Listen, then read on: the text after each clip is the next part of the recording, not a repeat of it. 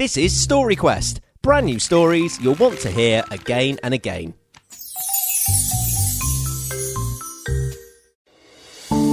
This week's story is called Perfectica.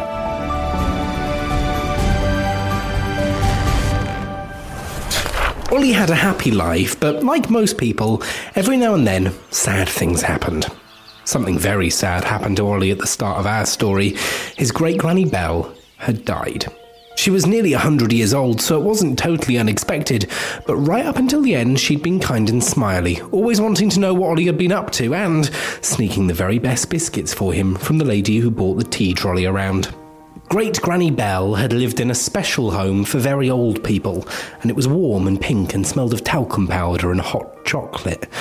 Ollie had liked to visit because Great-Granny Belle would always have a story from the past, and they were amazing stories too. She'd lived in South Africa and worked with lions there in a special sanctuary. There was a picture of her in her room of her cuddling an enormous and terrifyingly shaggy-looking lion, who she always said was a total pussycat.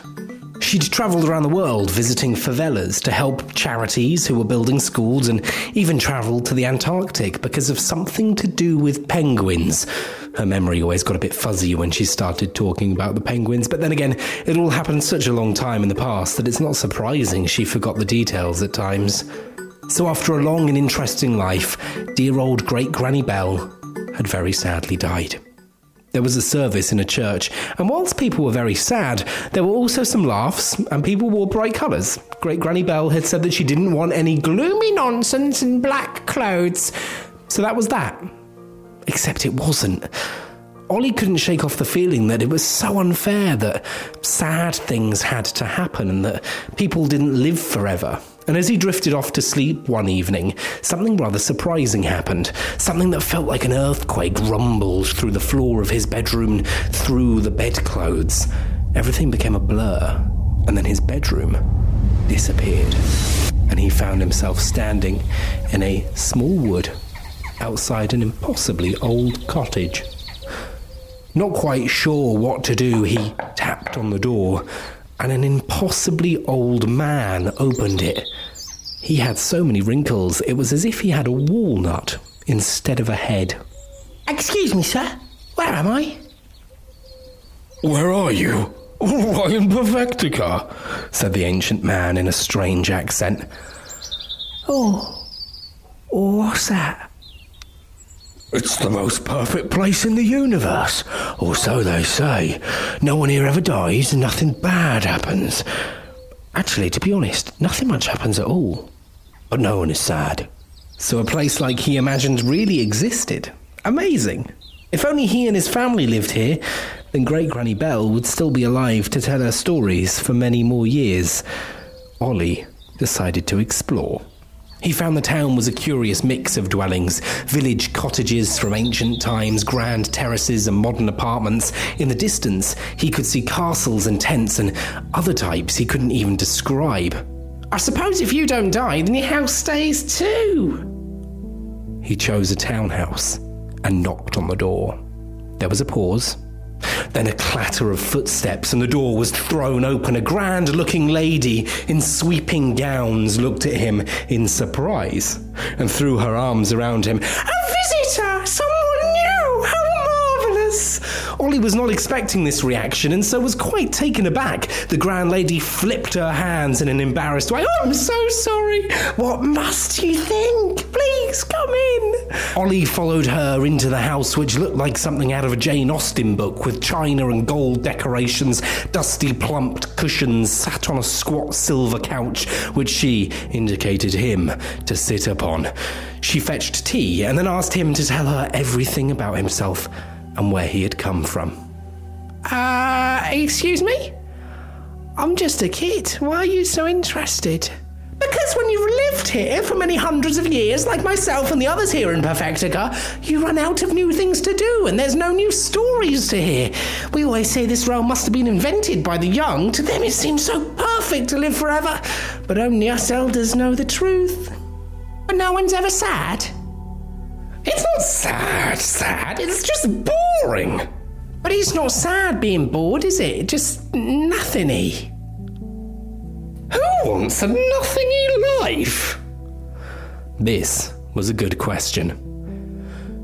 So, what do you do all day? The lady shrugged, a little sadly. Well, I've done almost everything I can, over and over and over again. I've read every book that's ever been written, seen every play, visited every blasted inch of this land, and had infinite conversations with infinite people, the vast majority of whom were not infinitely entertaining. I'm over 400 years old, and goodness me, don't I feel it? I envy you, young man. Your life will be exciting and full, precisely because it won't go on for an infinite amount of time. Your adventures will be so much more exciting because you know they will end one day. Imagine if you could eat all the ice cream you ever wanted. After a while, it would make you feel sick, or at least bored of the sight of it. Right? I suppose so. And part of the fun of having a treat like that is eking it out. Taking time to enjoy every bite. Nothing boring about that. Ollie did like ice cream, but he could see that nothing but ice cream forever might make you want to eat something else. I still wish my great Granny Belle was here and could live forever. She patted his hand kindly. But don't you see? She will. She will live here forever. She patted Ollie's chest. And here? She tapped his head. Ollie thought about it and could see that the lady had a point. He would never forget Great Granny Belle, and so in a way, she would always be with him. At least you'll never have to wonder about what happens when you die, said Ollie. Again! There's a magic in the mystery. Sometimes it's exciting not to know something. It keeps us curious and makes the world a more interesting place. At least, that's what I think.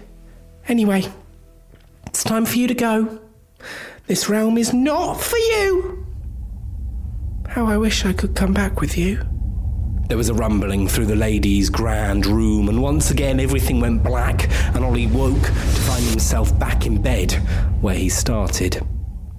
He was glad that he wasn't stuck in Perfectica, and whilst he still wished his great granny was with him, he knew that he would carry her inside his thoughts every day, and he could carry her memories too. The lions, the sneaked biscuits, the visits to the favelas, and all the other stories, even the one about the penguins in Antarctica, although he would never know exactly what that was about. But it was, as the lady had said, there's magic in mysteries, and mysteries make the world a more interesting place. And I think I agree with that. I wonder if you do too. And that's the story about Perfectica.